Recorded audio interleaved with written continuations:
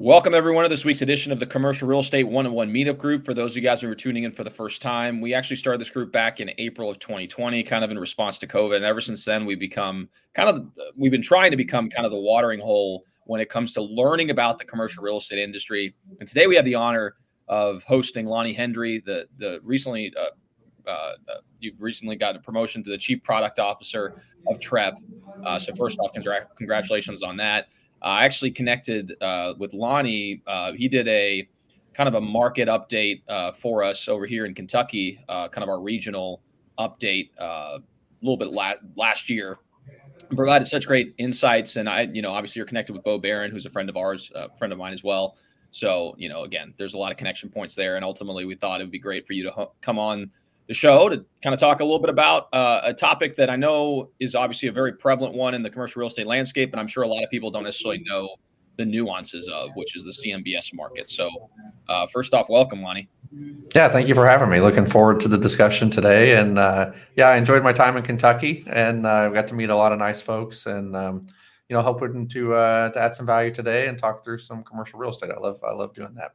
Absolutely. Well, first off, I guess before we get kind of in the meat and potatoes of the actual discussion, I figured it would probably be a good opportunity for you to kind of share a little bit about yourself, your background, and kind of what got you into the commercial real estate space. Sure. Yeah. So I've been a lifelong commercial real estate guy. After high school and in college, I worked full-time for a local multifamily owner, operator, developer. So I really cut my teeth in the commercial space on the multifamily side. So did a lot of luxury, high-end Class A development, bought land, got entitlements, put up the properties, leased them up, and then we sold them off. And actually had a little stint doing some low-income housing tax credit on-site property management. So, have an affinity for multifamily going back to my early days. Through education, undergrad, grad school, focused all in real estate. So I have a master's in real estate, graduate certificate in real estate development, and then have been teaching at the college level since 2013. Own a small little brokerage shop here in Texas, and then joined TREP about 5 years ago, and really have enjoyed working at TREP more than anywhere else. Like it's an amazing place where we connect data to action with practitioners in the marketplace, and so we really turn the insights into something that helps people generate more revenue, create new opportunities for themselves, make better, faster decisions. And so, really enjoyed that. And then kind of concurrently with you starting this, March of 2020, we started a podcast at TREP. And so we're like 241 episodes in. I'm one of the co-hosts on the weekly show. It comes out every Thursday. We're at 1.2 million listens. And so if you haven't checked us out, I'd ask that you do. It's just Trepwire Weekend Review podcast. You can get on any of the major streaming services. So kind of a lifelong real estate guy. I love it. I talk it. I teach it. I live it. Ready to jump in. Yeah, absolutely. And I can attest to the content that they produce with Trepwire. I'm a regular listener myself, and you can definitely tell that you have the heart of a teacher. And again, it's part of that, the way that you just operate. So, I would highly encourage you guys, if you haven't had a chance to listen to Trepwire, follow along. There's a lot of really good information that you guys share and really great dialogue. So definitely worth checking out. So, as part of the discussion, oftentimes with the podcast, this is a very topic centric podcast. So we'll have people talk about, all different varieties of different verticals within commercial real estate. And today, kind of the focal discussion is going to be related to CMBS. So to kind of create or set the landscape, could you kind of share exactly what CMBS is? And then maybe we can go into some of the mechanics of it so that the audience members understand what we're discussing. Sure. Yeah. So at a core, CMBS is just an acronym that stands for Commercial Mortgage-Backed Securities. So, the CMBS market really took flight in the early 1990s as a new type of investment vehicle for real estate. It's very similar to, say, a REIT, where, as an individual investor, you can buy shares of publicly traded REITs. Therefore, you get some exposure to real estate through the REIT investment, but you don't necessarily have to be an owner operator. You don't have to have requisite skills to actually be an investor. You're effectively just looking at the underlying, the REIT itself, Simon Properties or some others, and saying, hey, we believe in their thesis and we want to go ahead and throw some money into that investment vehicle. CMBS is very similar, where you have a bunch of individual mortgage loans that get pulled up into a security and it effectively gets traded as a bond on the secondary market. So the CMBS market creates liquidity for commercial real estate loans. and it's an investable asset that really took off in the 90s. And here we are in the mid 2020s and still growing today. I mean, it ebbs and flows, in terms of issuance and other things as the macro environment changes. But at a core, it's really just the pooling of commercial real estate loans into a securitization that gets traded on the marketplace. And so TREP was kind of unique in right place, right time when that market opened up. So in the early 90s, BlackRock had a stake in TREP at the time, and they were convinced that this CMBS market was going to really take off. And so they actually wanted to create a third party that could bring transparency to the markets. And so TREP was actually written into the reporting structure for all of the CMBS loans. And so that's how we've been, fairly synonymous with the CMBS marketplace since its inception. And we have, probably the single largest repository of property level income and expense financial data piped through our system because we were actually written into the reporting structure at the inception. And so we're probably, most synonymous with the CMBS world from a data vendor perspective. We've been there since day one. Absolutely. And you guys track others products as well, correct? Yeah. So we've over the years, we've evolved as the market has. So, call it 10 years ago, we started a couple of different data consortia. So we have a bank balance sheet consortium called TALR, which is another acronym. It just stands for TREP's Anonymized Loan Level Repository. So we have lenders across the U.S. that actually give us their loan data every quarter. We go through a process of anonymizing that, but it provides really good insights into trends and transaction activity across the U.S. So you can see, at a zip code level, cap rate trends, occupancy trends, expense ratio, debt yield parameters on the lending side. And we have a very similar consortium with the life insurance lenders as well called Life Comps. So we actually produce a total return index across the life insurance lending space. And so we have a really kind of a 360 view of the debt markets, predominantly with CMBS, and then more recently with the bank lending and the life insurers. That makes sense for sure. So just to kind of highlight the mechanics of the CMBS market. So really what it is it's a grouping of a variety of different commercial loans that are packaged together and sold on a secondary market to some investors, which then provides liquidity back to the lenders. So it kind of is a cycle where you issue a note, package it all together, sell it off in the secondary market. Is there any comparison to like a Fannie Mae, Freddie Mac type of scenario, or how, I guess if you could explain a little bit on that, I think very similar. So Fannie Mae and Freddie Mac actually have CMBS structures. So Freddie Mac has what they call like the K deal structure. It's the exact same scenario. So this is not unique to commercial real estate. I mean, you have RMBS, which is just residential mortgage-backed securities. It's the same effective mechanical process. The nuance is just with commercial loans, the size of those loans generally are significantly more than residential. So, in the heyday, you might have 1,000 or 1,500 residential loans in an RMBS. You might end up with 70 or 100 loans in the CMBS just because the loan volume, the size is so much larger. But a lot of the Fannie Mae, Freddie Mac multifamily gets securitized and sold in the same exact mechanism. And so we actually track all of the GSE lending in that capacity as well. So we have all the Fannie Mae, Freddie Mac information. And it's really interesting that liquidity component has been very beneficial for the markets at large. And so it's a great tool when things are done effectively and efficiently. Heading into 2007, there was a lot of challenge with the rating agencies and others. The way they were compensated was really based on volume. So you got ratings and so forth that maybe weren't reflective of the underlying collateral. And so if you watch the movie The Big Short, or you kind of go back to those times, it explains a lot about just the securitization process. Coming out of that, there were a lot of lessons learned, and they've really revamped what we call CMBS 2.0 now. And so underwriting standards are much more stringent. And we've seen, even with this disruption in the current environment, there hasn't been significant losses, and we haven't seen liquidity or capital dry up like we saw, heading out of 2007.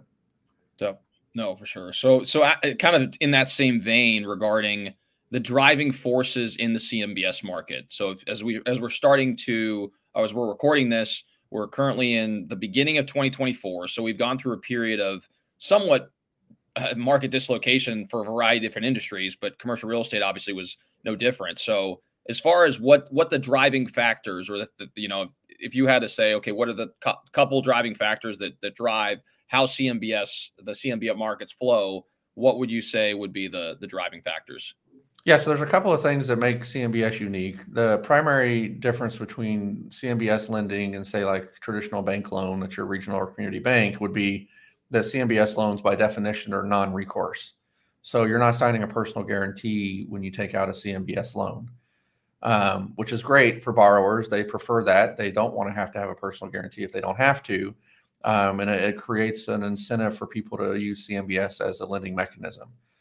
Now, there's some nuance there in the sense that because you're not providing a personal guarantee, and these things get traded on a secondary market, there's a level of required disclosure and transparency around the loans that you might not have with a traditional bank loan. So that's where we come into play. So every quarter, the owner of the building or the borrower, the sponsor, is effectively required to supply their income and expense data to the lender. That lender then supplies that data to TREP, and then that's how the traders get access to the underlying collateral information to make informed trade decisions. So you're not personally liable like you would be in a community bank scenario or other type of lender scenario, but you are providing additional insight into real-time operations at the property level. And so that's one wrinkle. I think it creates viability for this sector because people like the non-recourse component. The other thing that CMBS benefits from, and we're kind of coming out of this part of the cycle, is when interest rates are low, traditional CMBS loans are 10-year terms. So you get 10-year fixed rate money that you can lock in for an extended period of time is viewed very favorably. With the disruption or dislocation that we've seen over the last year and a half or so, with interest rates spiking, it's definitely made locking in long-term fixed rate debt way less appealing. So we've actually seen a slight pivot in the CMBS market where last year they started offering a 5-year option where you can do a 5-year conduit CMBS bond, and effectively you lock in the rates for 5 years instead of 10. I think that was a really smart move in an attempt to kind of capture still some of that interest in the sector, but without locking people into 10-year notes with rates the way they were was not appealing at all. Absolutely. And when you refer to these 10-year terms, I mean, so, how does the CMBS market work from a refinance standpoint? Because obviously you're trading these securities on a secondary market. So does that affect your ability to then, pivot if you need to pivot with that note? Like how are those mechanics? Yeah, so that's a great question. And it's the securities, since they're traded as bonds, effectively the servicers of these deals, they're looking out for the best interest of the bond holders, right? So if somebody wants to refinance out of the deal, traditional CMBS are static pools of loans. So they're not actively managed. You're not trading collateral in and out. So it's not like you can take a loan out of the pool and replace it with another loan. There are some securitized products like the commercial real estate CLO market where they do have some managed pool components. But in a traditional CMBS, the 70 loans that started off on day one of that 10-year note have to be the same 70 loans at the end. If they want to refinance out or they sell the property out, then you have to pay, yield maintenance, or there's prepayment penalties or defeasance. Those things are built into the structure so that those bondholders get made whole on the interest payments. So there is some capability to refi out of a CMBS loan, or there's some capability to sell the asset and for the new buyer to bring their own financing in, but it's not without some make whole provision through either yield maintenance, prepayment, or defeasance. That makes sense, for sure. So it helps with the logic behind which options to pursue if you are in fact looking at some of these opportunities. And like I had mentioned kind of offline, a big contingent of our listenership is in the brokerage space and obviously are transacting on a regular basis. So from a advisorship standpoint, a lot of times we just want to make sure we're educated about the options out there and the pros and cons of pursuing different options as a result of that. So one of the things that I had questions on is obviously since COVID, we've had some interesting times in the brokerage space. Obviously, there was a period of time where there was massive, dislocation and that no one knew it was happening. That's from, let's call it right when COVID happened, probably 3 or 4 or 5, 6 months out. And then all of a sudden we had a huge boom of transaction volume because rates dropped significantly. So the investment markets were the velocity was absolutely outrageous. And then come 2022, there was a huge run up as far as the Fed's stance, as far as their constrictive policy on raising the Fed funds target rate. So that obviously has affected transaction volume into 2023, leading into 2024. Obviously this is with all these shifts, that's affecting a variety of different verticals within the space, and obviously CMBS is no different. So if you were had to kind of describe over the last, let's call it 12 to 24 months, what have been the most pronounced shifts that you've seen? And, if you could share maybe some of the sectors that have been most affected as a result of that. Yeah. So it's really interesting. What you laid out in 2020, we saw basically everyone pulled the emergency brake. When everything went into lockdown in March of 2020, there was an immediate, 60, 90-day complete stoppage of everything. Then things started to pick up a little bit towards the tail end of 2020. But from an issuance perspective, as soon as things went into lockdown, we didn't see a whole lot of new debt activity in the CMBS market. You fast forward to 2021, though, and it effectively set, records in terms of new issuance. Like the stimulus that the government put into the system couldn't get spent fast enough. Deals were trading like crazy. And so you started seeing an enormous run up in issuance. And, it's interesting, being a lifelong career real estate guy, when you start seeing 1960s, 70s, 80s vintage multifamily all trading at 3% cap rates on trailing 12 NOI, you kind of know you're at the peak of the bubble, like that's where you're at in the cycle. And in 2021, that we got there pretty quick. So obviously macro inflation became a problem. The Fed raises rates. 22 was really interesting because I think people, the first 7 months of 22 was basically the same as 21. It was a continuation. So through January through July of 22, we were actually on pace to exceed 21 issuance, which was record setting. But when the Fed started raising rates from August until the end of the year, there was basically no issuance. And then 23, nobody knew what to expect. And I think 23 was kind of a silver lining. Like issuance was down significantly. I mean, across the brokerage community, depending on which brokerage you read their filings, transaction volume was down about 70% on average is kind of the central tendency there. If you look at the issuance markets across, lenders, life cos, CMBS, banks, et cetera, they were all down somewhere 50% or more. And CMBS was not immune to that. So we saw probably a 60% decline in overall issuance in 23 as compared to 21, 22. But given where we're at, 550 basis points worth of rate hikes in 15 months, unprecedented government stimulus trying to work its way through the system, and then this direct and immediate corrective action by the Fed, the fact that we had issuance at all and at reasonable levels, I think, as I mentioned, is a silver lining for the industry. And I was down in Miami in the first part of January at CREFC, and there was a lot of optimism around, what 2024 holds. I think that's maybe been stymied a little bit with the Fed's kind of pause this last month, where they said we're not going to change rates.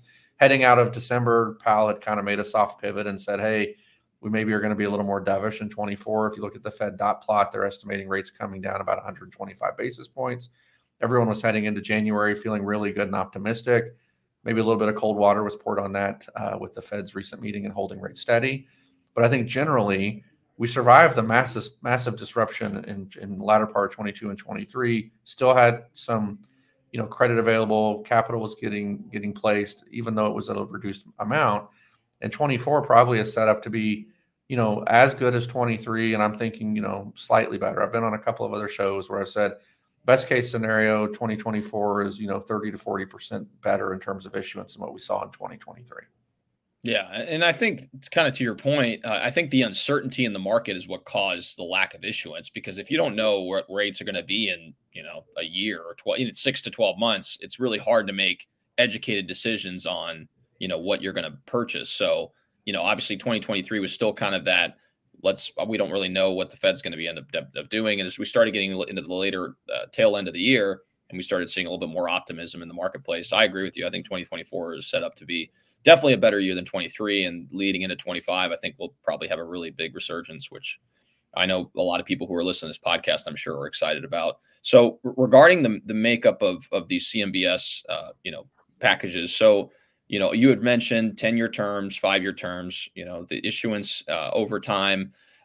one thing I'm curious about is, what we've seen in a lot of the media outlets is this kind of doom and gloom when it comes to maturities of notes that are coming available. Obviously, there's maturities of CMBS. I guess, have you seen or analyzing with all the data you guys are reporting that there's going to be some concerns as far as certain property types and what that means for the broader market? Yeah, so it's interesting. I've been saying this over the last month or so, and I believe it more and more each day. Headlines move faster than reality. Mm-hmm. And so it's easy to put a headline out there that says everything's falling apart, it's doom and gloom, it gets clicks, and people want to see what's going to happen, right? The reality is none of us really know what's going to happen. And like this term of maturity wall, it has a nice ring to it. We've seen it, brought up in discussion over the last 10 or 12 years when you see a spike or an increase in upcoming maturities. But if you look at 2023 to 2027, the rollover rate, like each successive year's maturity wall, is effectively the same. Like by 2027, it's slightly higher than the previous 4 years, but 23, 24, 25, 26 are all plus or minus a few percentage points in terms of maturity. So are there a large volume of loans maturing? Yes. Can we prove, visually and mathematically that there's not some like huge influx of loans that are maturing this year relative to any other year? Yes. So I think at some level, it just comes back to basic math. Like if you were financed at a 3%, interest rate in your previous loan, and you have to refinance into a 6% or 7% interest rate in the current environment, that's going to cause some problems just mathematically. The cost of the debt is significantly higher. And if you haven't seen commensurate growth at the NOI line, you're going to have a challenge refinancing without having to put some cash in. So but this is not something that's like new. It's not something that investors haven't dealt with in the past. We've just gotten a little bit spoiled with this super low zero interest rate environment for so long that some of the underlying fundamentals, eroded.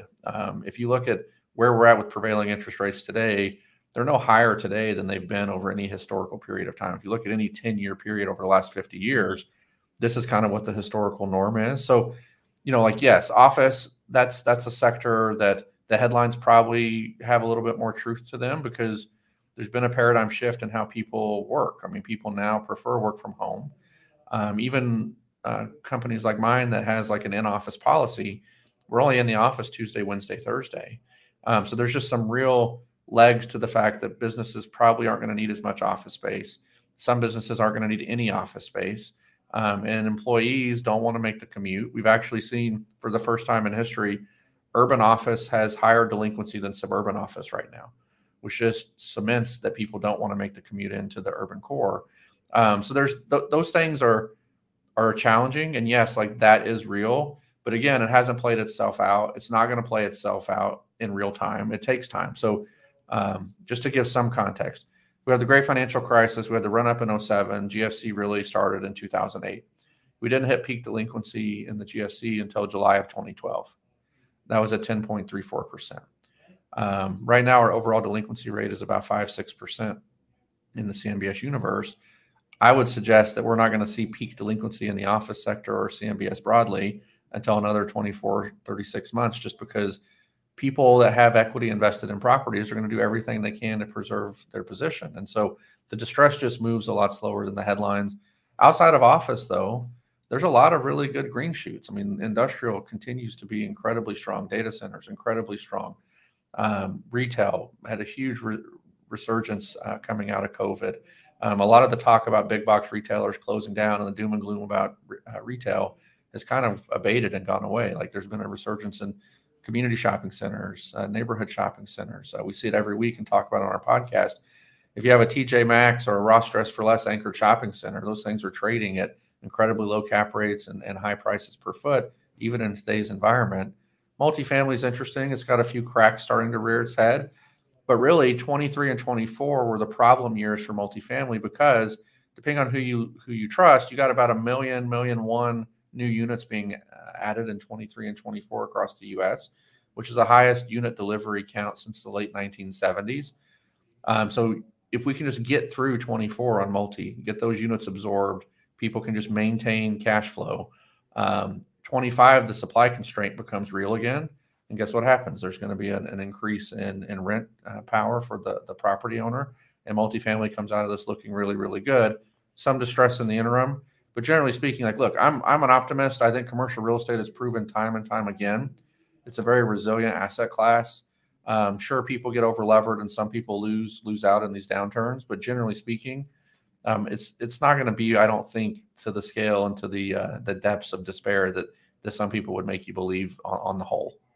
Absolutely. I would agree with you. And also, even more so that related to lending. I mean, lenders don't necessarily want to take back some of these buildings either. So I would imagine, even though, yes, a lot of these loans do have covenants that dictate that they have to meet certain performance metrics, but, lenders still have to enforce those covenants, and the likelihood of them enforcing those covenants, in my opinion, and I could also be completely wrong. I'm not no expert, but I would imagine that they're going to try their best to work out what they can with the people that they can work out with. And obviously there's going to be scenarios that it's just untenable and you have to do what you got to do. But if there's any silver lining or any opportunity to make sure that they can keep that loan, performing, I'm sure lenders are going to do everything in their power to make that a reality.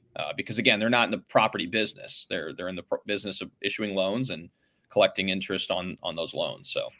Yeah, I agree, and it's interesting. I apologize, my light just turned off again. The regulators have been really favorable to property owners, at least to this point, where they've actually instructed lenders to work with borrowers instead of pursuing foreclosures and being very stringent with the covenants. And so that's the one caveat I would say to kind of my general optimistic take is we still have some distress in the banking sector broadly, where you have a lot of lending institutions that are overexposed to CRE. We put out a couple of research pieces in the last month. You have some really sizable banks that have concentration ratios in CRE that exceed historical norms by some multiple. And if, like last week we had, New York Community Bank Corp that came out and had significant charge-offs. Their reserves went up significantly. Basically got rated down to a junk level overnight. If that starts to play out kind of like we saw in 23, where we had 3 bank failures very quickly, that could make me change my perspective broadly on the macro CRE environment. But I think the Fed has made it abundantly clear that they're going to do everything they can to make sure the banking sector stays solvent and people don't lose faith. As long as that happens and the regulator doesn't push lenders to be, overly enforceful on their covenants, I agree with what you're saying. The incentive is to work with people. I mean, and the reality is this: functionally obsolete buildings are functionally obsolete, whether they're owned by an individual or they're owned by the lender. Like, it doesn't, if the lender takes it back, it doesn't magically recoup the value.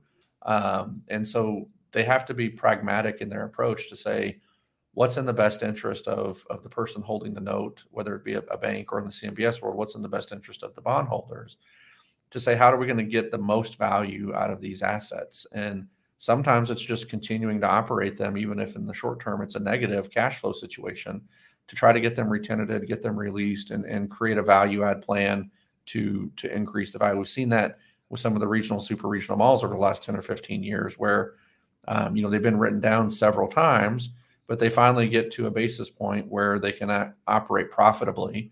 And sure, the lenders have to take a haircut and they charge off some of that loan balance. But ultimately, it turns out to be the best case scenario of a bad, worst case type of opportunity. Definitely. No, I couldn't agree more. So kind of looking forward, we've kind of alluded to it a little bit throughout this podcast episode, but what do you see taking place in the debt markets? And really, we can even touch on commercial real estate as a whole over the next 12 to call it 24 months. Yeah, so I think we're going to see a continuation of a closing between the bid-ask spread. Reality is going to start setting in for some of these folks that are out over their skis. So if you were, somebody that unfortunately took out floating rate bridge debt at the peak of the cycle and you bought a 1970s vintage property and underwrote 12% rent growth for 5 years after value add, and you're not able to actually even complete the value add and or see the rent growth, like, there's going to have to be some tough decisions made on some of those assets, and you're going to start seeing sellers capitulate to the market. I mean, the reality is, we all know in the commercial real estate, especially on the brokerage side, there's these external factors that actually overpower a property owner's ability to be successful. And so interest rates is as one example, inflation is another, and inflation for CRE takes the form of expense inflation. So even though the Fed maybe says we're close to the 2% target for macro inflation, we've done some analysis. If you're a multifamily operator or an office operator, your insurance cost per year has gone up on average somewhere between 15 and 30%, depending on what market you're in. And in some markets for this most recent renewal period, we're seeing increases over 100%. Guess what? Like, you don't get to automatically pass that back to the tenants in every instance. And so there are a bunch of macro factors that are really going to start impacting some of these operators that were already on the fringe from a debt service or debt yield perspective. But again, I think that's going to be contained to certain markets, to certain property types. And just to give some context, that short-term bridge debt financing that I mentioned, there's been about $125 billion worth of issuance over the last 5 years in that type of a financing structure. That's not an inconsequential amount of financing, but it's not enough to disrupt the entire marketplace. Now, in some local communities where you maybe had a pocket of investors that came in and bought 15 or 20 properties in a secondary or tertiary market, guess what? Like, there's going to be some real downturn in that local market for some period of time. But broadly, you're going to be fine. Office is its own thing. San Francisco, LA, Chicago, over-officed. We've never torn down offices in the U.S. We have a ton of just functionally obsolete Class B and C office buildings that unfortunately have been traded up and up to where the price per square foot's just not supported by the income that they can generate. And so there's going to have to be a reality check there. And I don't know what form that takes. You've seen a lot of headlines around conversion to residential. The reality is it just doesn't mathematically make sense in most instances. The cost to convert is significant. The ability to have to execute on that type of a project is an immense challenge, and not a lot of people possess the skill set to do that. And it requires, in my opinion, some sort of a public-private partnership where you have tax abatements or other incentives to make developers willing to take on that risk. And at scale, we haven't seen any municipalities kind of step up to the plate. There's one or two across the U.S. that maybe have a handful of deals, but that's not going to be like a saving grace for that sector. And then, whether you're a CCIM or you're in the appraisal business or whatever, like at some level, you have a highest and best use analysis at the site. So it's a 4-step process, legally permissible, physically possible, financially feasible, maximally productive. Well, what happens when you have a functionally obsolete office building, but that site's highest and best use is as an office building? You're going to be really hard pressed right now to say we're going to tear this old office building down to build a new office building, even though new office buildings are actually doing fairly well in this market. So I think that's going to be one that won't resolve itself in 12 to 24 months. You're looking at a much longer time horizon. And I know I've gone on a little bit here, but just one last point there. In the office sector, there's sublease availability across the U.S. at record levels. So it's like this shadow vacancy that's not showing up anywhere yet because effectively on a rent roll, that space is still leased and the tenant is still paying the rent, but they have the space available for sublease. And so you have this bifurcation between actual market level rent space and the sublease space. The full effects of those sublease rents haven't been felt in the marketplace. So if your contract rent for a Class B office in San Francisco is say $60 a square foot, sublease rent might be $35 a square foot for that space. They haven't felt that impact of the $35 rent becoming the market rent. But in reality, there's such an influx of submarket or sublease availability that becomes the market rent in those submarkets. And so Minneapolis is another example, about 4 million square feet of sublease availability. If you just take the average lease size in those markets and divide it into the available sublease space, you're looking at an 8 to 12 year type of time horizon, assuming normal absorption to get back to some level of stabilized occupancy and rental rate. Yeah, no, 100%. And that's not unique. Like you said, it's not unique to just, it's happening over all metros all across the country. I mean, I think here in Louisville, we have almost 800,000, actively, 800,000 square feet of vacant office space just in our CBD. Obviously it doesn't factor in any suburban office, and the manifestation of the total vacancy hasn't occurred yet because of the fact that there's a lot of employers out there that are looking to potentially sublease their space or whatever else. So I agree with you. I saw Louisville though. Didn't they just announce something at the city level where they're providing incentives? Yes, they are. So that's actually a really good proactive move for them to kind of get ahead of that. Absolutely. Yeah. So initially what had happened is that they had offered kind of out of a fund, and it's only a $3 million fund now, but hopefully over time it continues to grow. But the logic was, if you're a potential tenant that wants to locate in downtown Louisville, which obviously you can't, be in downtown Louisville and just happen to relocate to another place in downtown Louisville. You have to actually be a net positive to downtown. They would offer you some form of tenant improvement up to $30 a foot.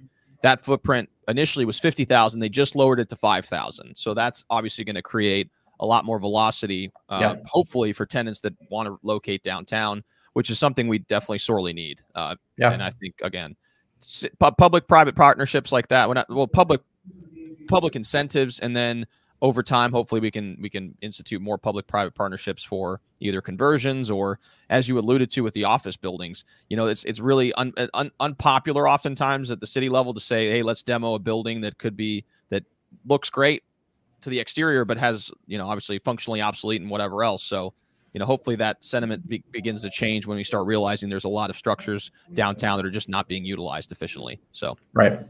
Yeah. And so one last question before we open to Q&A. We usually have time at the end where people can ask particular questions. So if you guys are watching this live on all the different social platforms, feel free to type away in the chat box. We want to make sure we answer all of your questions. But quick question before we do that. Lonnie, one of the things I'm kind of curious about, obviously as a content creator myself, I'm obviously very interested in hearing about your experience with starting Trepwire, and then ultimately, how the lessons you've learned through the process of actually doing so. So I just thought I'd give it to you as an opportunity. Yeah. So that's another great question, and it's really interesting. I think it's amazing to see how quickly content has become currency in today's market. So if you look at real estate just generally over the last 50 years, your competitive advantage in the marketplace was having some sort of proprietary, relationship-driven, data stored type of dynamic. So it's like you were in the marketplace, you made friends with a lot of other brokers or owners or investors. You kept your little repository of list of those people to yourself. You didn't tell anyone what you did or how you did it. And it was like your competitive advantage in the market. We've seen a pretty significant shift recently where content becomes currency. People realize you can get a much deeper level of reach, relationship, et cetera, through some of the social media, some of the podcasting, webinars, other types of things. And so what was fearsome, what people were fearful of in the past, they've actually leaned into and realized it can be an economic driver for your business. And I think for us as a company, we've kind of gone through that same transformation where, the data that we have and some of the insights and analytics that we provide are proprietary IP for us, but opening up a little bit of that to the marketplace and sharing that we have subject matter expertise and that we understand the market participants, and we know the difference between a tenant rep and a landlord rep and how you can leverage data in each of those scenarios to get the best result. And if you're in the investment sales side, like we have insight into how you can do that. The podcast for us really became an outlet that allowed us to vocalize that and make it real for people. And so, starting off in 2020 where you're getting 50, 100, 200 listeners an episode to now where we're averaging 10 to 15,000 listeners per episode per week. It's been really remarkable. And the amount of interaction that we have with people has been incredible. I mean, we'll get a couple of hundred emails a week from people that listen to the show, that email in with questions or whatever. And again, it just creates opportunity for us to foster a deeper relationship with both our clients and non-clients. I think the takeaways for us is consistency matters.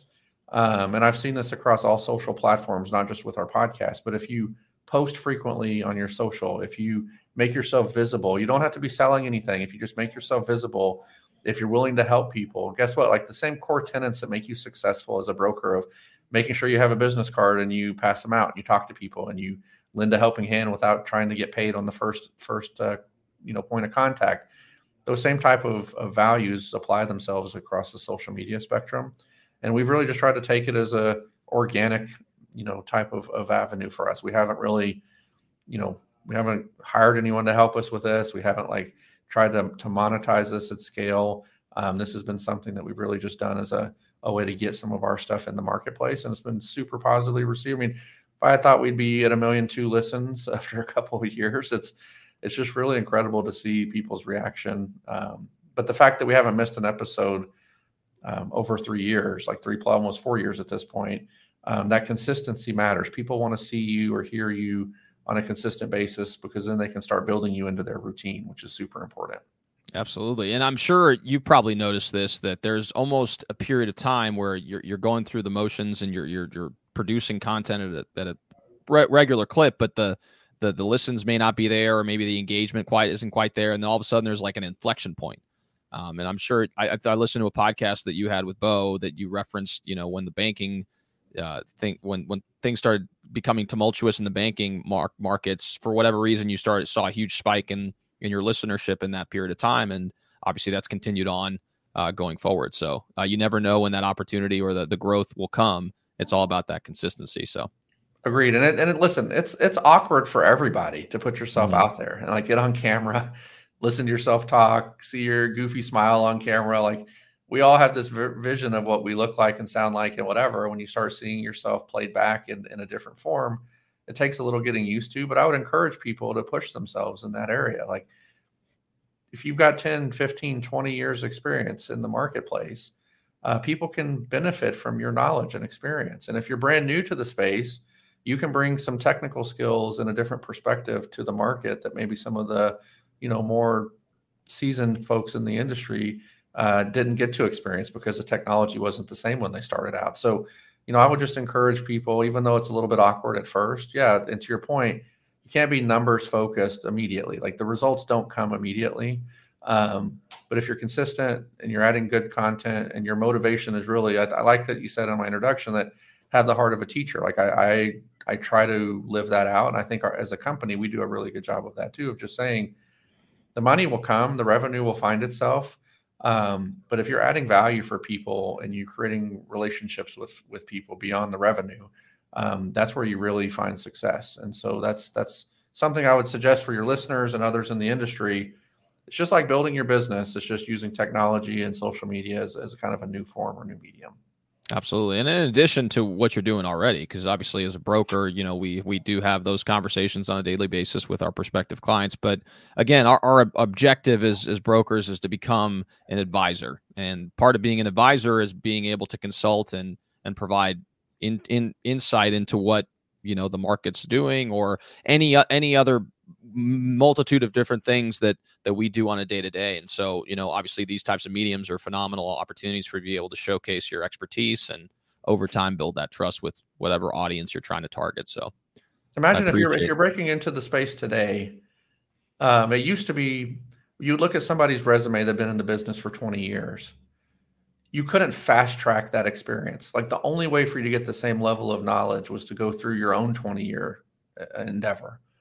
But now there's so much knowledge being shared real time from people that are in the business at scale that you can ramp up at a much more rapid pace. And you can become, to your point, an advisor, a counselor, somebody that actually understands the nuance of your local market, of the property type, et cetera, at a pace that just wasn't available 20 years ago. Just because now you can log into a podcast, you can find 5 or 6 podcasts that talk specifically about the niche that you work in.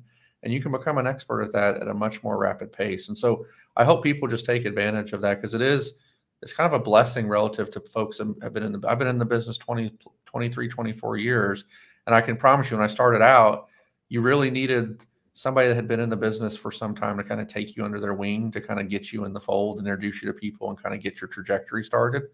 And now you can honestly start that same, fast track trajectory just by creating an interesting social media account that shares what you're hearing in your meetings with prospects throughout the day, or what you're seeing at conferences or reading in publications. It's a really amazing, powerful tool that I hope people start to leverage more. Absolutely. Couldn't agree more. So, well, awesome, Lonnie. I want to make sure we have a little bit of time at the end of the meeting to be able to answer any questions outstanding from the audience. So if you guys are watching this right now on all the different social platforms, feel free to type away, ask your questions. I know Lonnie will be more than happy to provide you all with some insight. So we got a comment here from Anthony. So, hey, Anthony, good seeing you on the live stream. Thanks for the questions. Obviously, Lonnie is the expert here, so I'm excited. It was great to have him on. So, all right. So in the meantime, while we wait for some questions to come in, Lonnie, is there any question in particular you wish that I would have asked, or maybe some interesting trend that you're following that you think would be of value to the audience?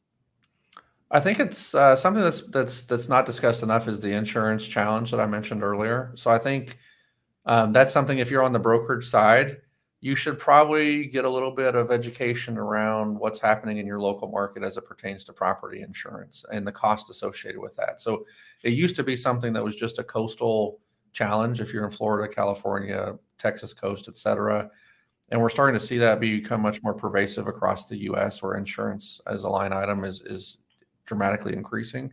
And you're also seeing insurers pull back in a couple of ways. One, a lot of them are not writing new policies. And two, when they do write policies, they're providing a lot less coverage than what you were getting in the past. So that's one of those things that as lenders start becoming more familiar with those challenges, that could be something that snags deals outside of just the cost and underwriting component. Not having enough insurance or not being covered for enough climate related type of challenges is something that I think is going to be a challenge. And honestly, like a lot of brokers in the market, like that's not really been on the radar because it's never been something that's risen to that level. But I definitely think over the next 4 or 5 years, you're going to start seeing that become more and more problematic for people. And so if you can get a head start on that, I think would be very advantageous for the industry. I think broadly, we covered a pretty good swath of the marketplace. I think, I think the optimism is required. And as brokers, you have to be optimistic by nature. You have to make 100 cold calls before you get someone to take that meeting. Like that's just the nature of the business. So I would view this as an opportunity. There's going to be distress in the market. If you can become educated, informed, do your due diligence, be ready when those times come, and they're going to come, there's going to be some real opportunity to make a name for yourself and make some real revenue. And so depending on where you play in the space, if there's anything I can do to help anyone that's on today, if there's anything that we can do as a company at TREP, I'm happy to share my contact info. We do a couple of monthly webinars. One's called the Market Pulse webinar. Very similar to this, myself and my colleague, Stephen Bushbaum, we do a monthly webinar where we just kind of talk about current events in the marketplace. And sometimes we'll bring guests on. Last month, we had Jay Parsons from RealPage on, and we talked about multifamily. And so, if you want to see a little bit more of what we do beyond just the audio version of the podcast, we do have our own, webinar series that comes out every month, and we're accessible. I mean, if you can't tell from this, I'm a real estate junkie. I love this stuff. And, I'm happy to help however, whenever I can. Absolutely. And obviously, as you mentioned before, being educated about what's going on in the marketplace, not only on a national level, but also on a local level, and following, podcasts like Trepwire. Again, I highly encourage you guys to do so because you guys do provide phenomenal amount of insights. And when you're having conversations with prospective owners or investors or whatever else, those are the data points and those are the information you guys are going to need in order to make sure that you can showcase the value you have in the marketplace. So definitely great advice. Yeah, and real estate is local and sometimes hyper local in its markets. I mean, the national headlines are very important and impactful just to kind of get a sense of macro trends. Like when I was in Kentucky doing the market update with you guys, it was really interesting. You guys had an industrial panel that day at the seminar, and hearing the industrial brokers start talking about a little bit of the pullback in the large 1 million square foot type of spec space development and how, that was making them a little bit nervous. They'd seen a slowdown in local absorption for those really large, spec spaces. And that their, comfort zone was really in those 250 to 400,000 square foot industrial buildings that could be demised into smaller spaces. That's that type of local insight that you're not going to get from a national headline. Like industrial nationally, still on fire, still doing great. And it didn't mean that in Louisville that there was some real retreat in the industrial space, but there was definitely some nuance from the participants there that were saying, hey, we've got enough data now locally to say you're not going to see a bunch of new 1 million square foot spec spaces coming out of the ground here anytime soon. We've seen that there's been enough slowdown that we're going to pivot to a slightly different model. And that's where that local knowledge and expertise really starts to come into play. Definitely. I could agree more. All right. So Philip asks, he said, no questions. Thank you for the overview. So really the question is, do you believe that the office market's going to take roughly 10 to 12 years to actually clear and obviously get to a point where it's kind of stabilized at that point? Yeah. So I would say Broadly, I think the market probably comes back quicker than that. But in those markets, LA, San Francisco, Chicago, Minneapolis, that have had just such a huge influx of sublease space, you're looking at just mathematically, it's that 10 to 12 year mark.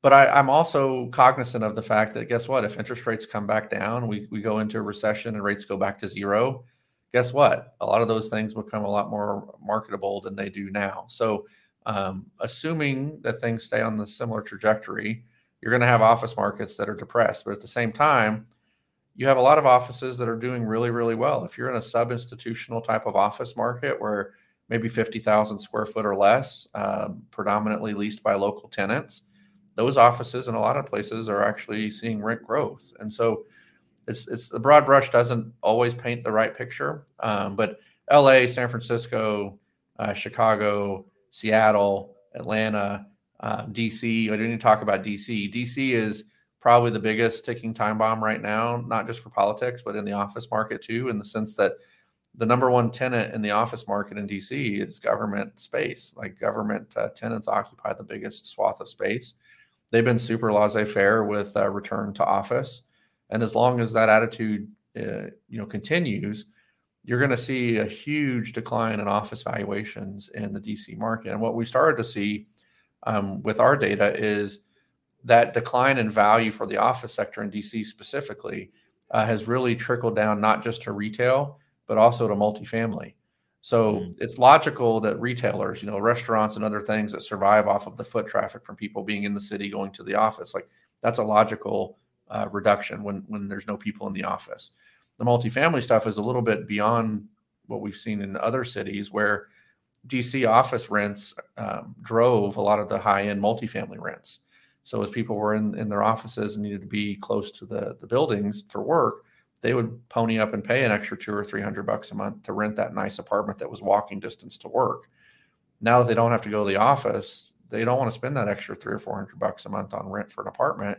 They're moving a little bit farther outside of town, and you're starting to see some pullback on the Class A multi in the urban core there in DC. And so it's just really interesting to see how interconnected a lot of these property types are, where a decline in valuation for office doesn't just impact office negatively. It actually has trickle-down effects across the other asset classes. Definitely. So those are some great insights. All right, so we have one more comment. Hiram, just again, he thanks you for the great insights you've shared thus far on the podcast. And I would second that as well. So, all right, Faye. All right, so Faye asks, do you have an insight on the industrial market in the Mid-South? So Atlanta, Memphis, distribution hubs, et cetera. Yeah, so I think industrial, as we mentioned earlier, is probably, if not the strongest, one of the strongest asset classes even today. There's definitely been a little bit of a slowdown in some of that spec development. I mean, Amazon effectively did 20 years worth of new spec development in about a 5-year period. So with them announcing about 18 months ago they were going to start pulling back, you've seen a little bit of that ground up stuff slow down some. But outside of that, there's this insatiable appetite for industrial, and that last mile distribution concept is only going to continue to grow, especially in markets that have positive net in migration. So if you have people moving there and there's more rooftops being built, that last mile distribution becomes even more needed. The biggest challenge for industrial right now, there's two challenges. One, if you have long-term leases in place that don't allow you to get those rents to market, that's problematic for current owners. And we're starting to see that at scale. On the office sector, if you're trying to refinance your loan, the lender wants to see a longer weighted average lease term because they have nervousness around that sector. On the industrial side, if you have a really long weighted average lease term and those leases only allow for a 3 or 5% kicker every year, and you've seen your market see rent growth of 25% in the last 6 years, or 4 years or 3 years, you're locked into those leases. That's a net negative for the value. So that's something that's kind of interesting to kind of see play out in real time. Like newly developed spec space are capturing 100% of that available rent return. Whereas if you have long-term leases in existing buildings, you're locked in, and that's there's upside, but at some point that upside, because the market's going to slow down, you're not going to realize it. And the other challenge for industrial, and in those markets, maybe not as much, because I don't think they've seen such an explosion like you've seen in some other markets, Virginia, Texas, et cetera, is just this the NIMBYism concept of how local municipalities have really started to push back on any more warehouse or distribution type of development. So it's amazing. You fly into any major city in the U.S. now, it's not uncommon that you just see these huge industrial buildings, flat roof, not just around the airport, but really dispersed around the communities. And I've seen and talked with a lot of folks in the last 6-8 months where they're having a lot more difficulty getting things through planning and zoning for industrial development, because a lot of the neighborhoods have said we're not wanting any more industrial. So that's kind of an external factor that probably hasn't reared its head yet. But that would be something I'd keep an eye on. Outside of that, I think both those markets have potential to continue to grow. And there's a lot of unrealized value in some of those long-term leases. Yeah, most certainly. Yeah, in Memphis, I believe, is it FedEx or UPS? I can't remember what's headquartered in Memphis, but they've got a pretty. Yeah, that's that. That one that's kind of to maybe take a little contrarian take. UPS announced last week 12,000 layoffs, right? Mm-hmm. So, could that, if that becomes systemic, if that becomes something where all of those carriers start laying people off at that type of number, maybe that does cool down the sector some. But we haven't seen that happen yet. And I think UPS is a little bit unique in the sense that they just did a large labor agreement about a year ago where their fixed cost went up significantly with the labor unions, and so kind of necessitated the layoffs. But that would be an interesting wrinkle, especially if they have a higher concentration to one of those in those markets. Definitely. All right. We'll give it about a minute left before we kind of round out. We're running up right on the hour. So, all right. If you guys have any more questions, feel free to type away in the chat box. We'll give you about 15 to 20 more seconds, and then we'll go ahead and round it out.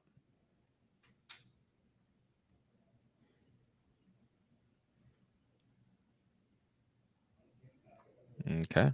Well, it looks like you've answered all the questions, Lonnie. First off, thank you so much for taking your time today. I know you're extremely busy. You're always traveling. I always see you on LinkedIn posting about all the different places you're traveling to. So again, we just really appreciate the time you've taken to be with us today. So if people want to learn more about you, get connected on different social platforms, what's the best way to be able to do that?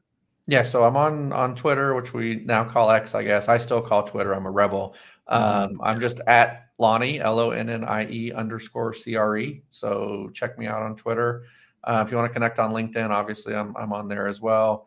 If you want to email me, it's pretty simple. It's just Lonnie _Hendry at trepp.com. So it's as my name's spelled out on the screen here, at trepp.com. And yeah, happy to connect. I definitely appreciate the opportunity to come on and talk real estate with you guys, and looking forward to maybe doing this again in the future. Absolutely. No, I'd love to do this again in the future. And really, I think, again, we just appreciate, all the insights shared. We'll make sure to include all the different, handles and emails and everything you've just described in the show notes. If you guys are watching this on YouTube, it will be in the show notes. And if you guys listen to this in a podcast format, whether that's Spotify, Apple Podcasts, really any other medium, will be in the show notes as well. So again, Lonnie, thank you so much for your time. We obviously greatly appreciate you stopping by. If you guys like this channel, please like and subscribe. It does make a huge impact in our ability to reach a broader audience. Along with that, if you guys enjoy this content, we do this every other week where we invite speakers who talk about a variety of different concepts pertaining to commercial real estate. So continue to come back, continue to engage, and we look forward to seeing you guys next time. So thanks again so much for tuning in, and we'll see you all next time. Thank you.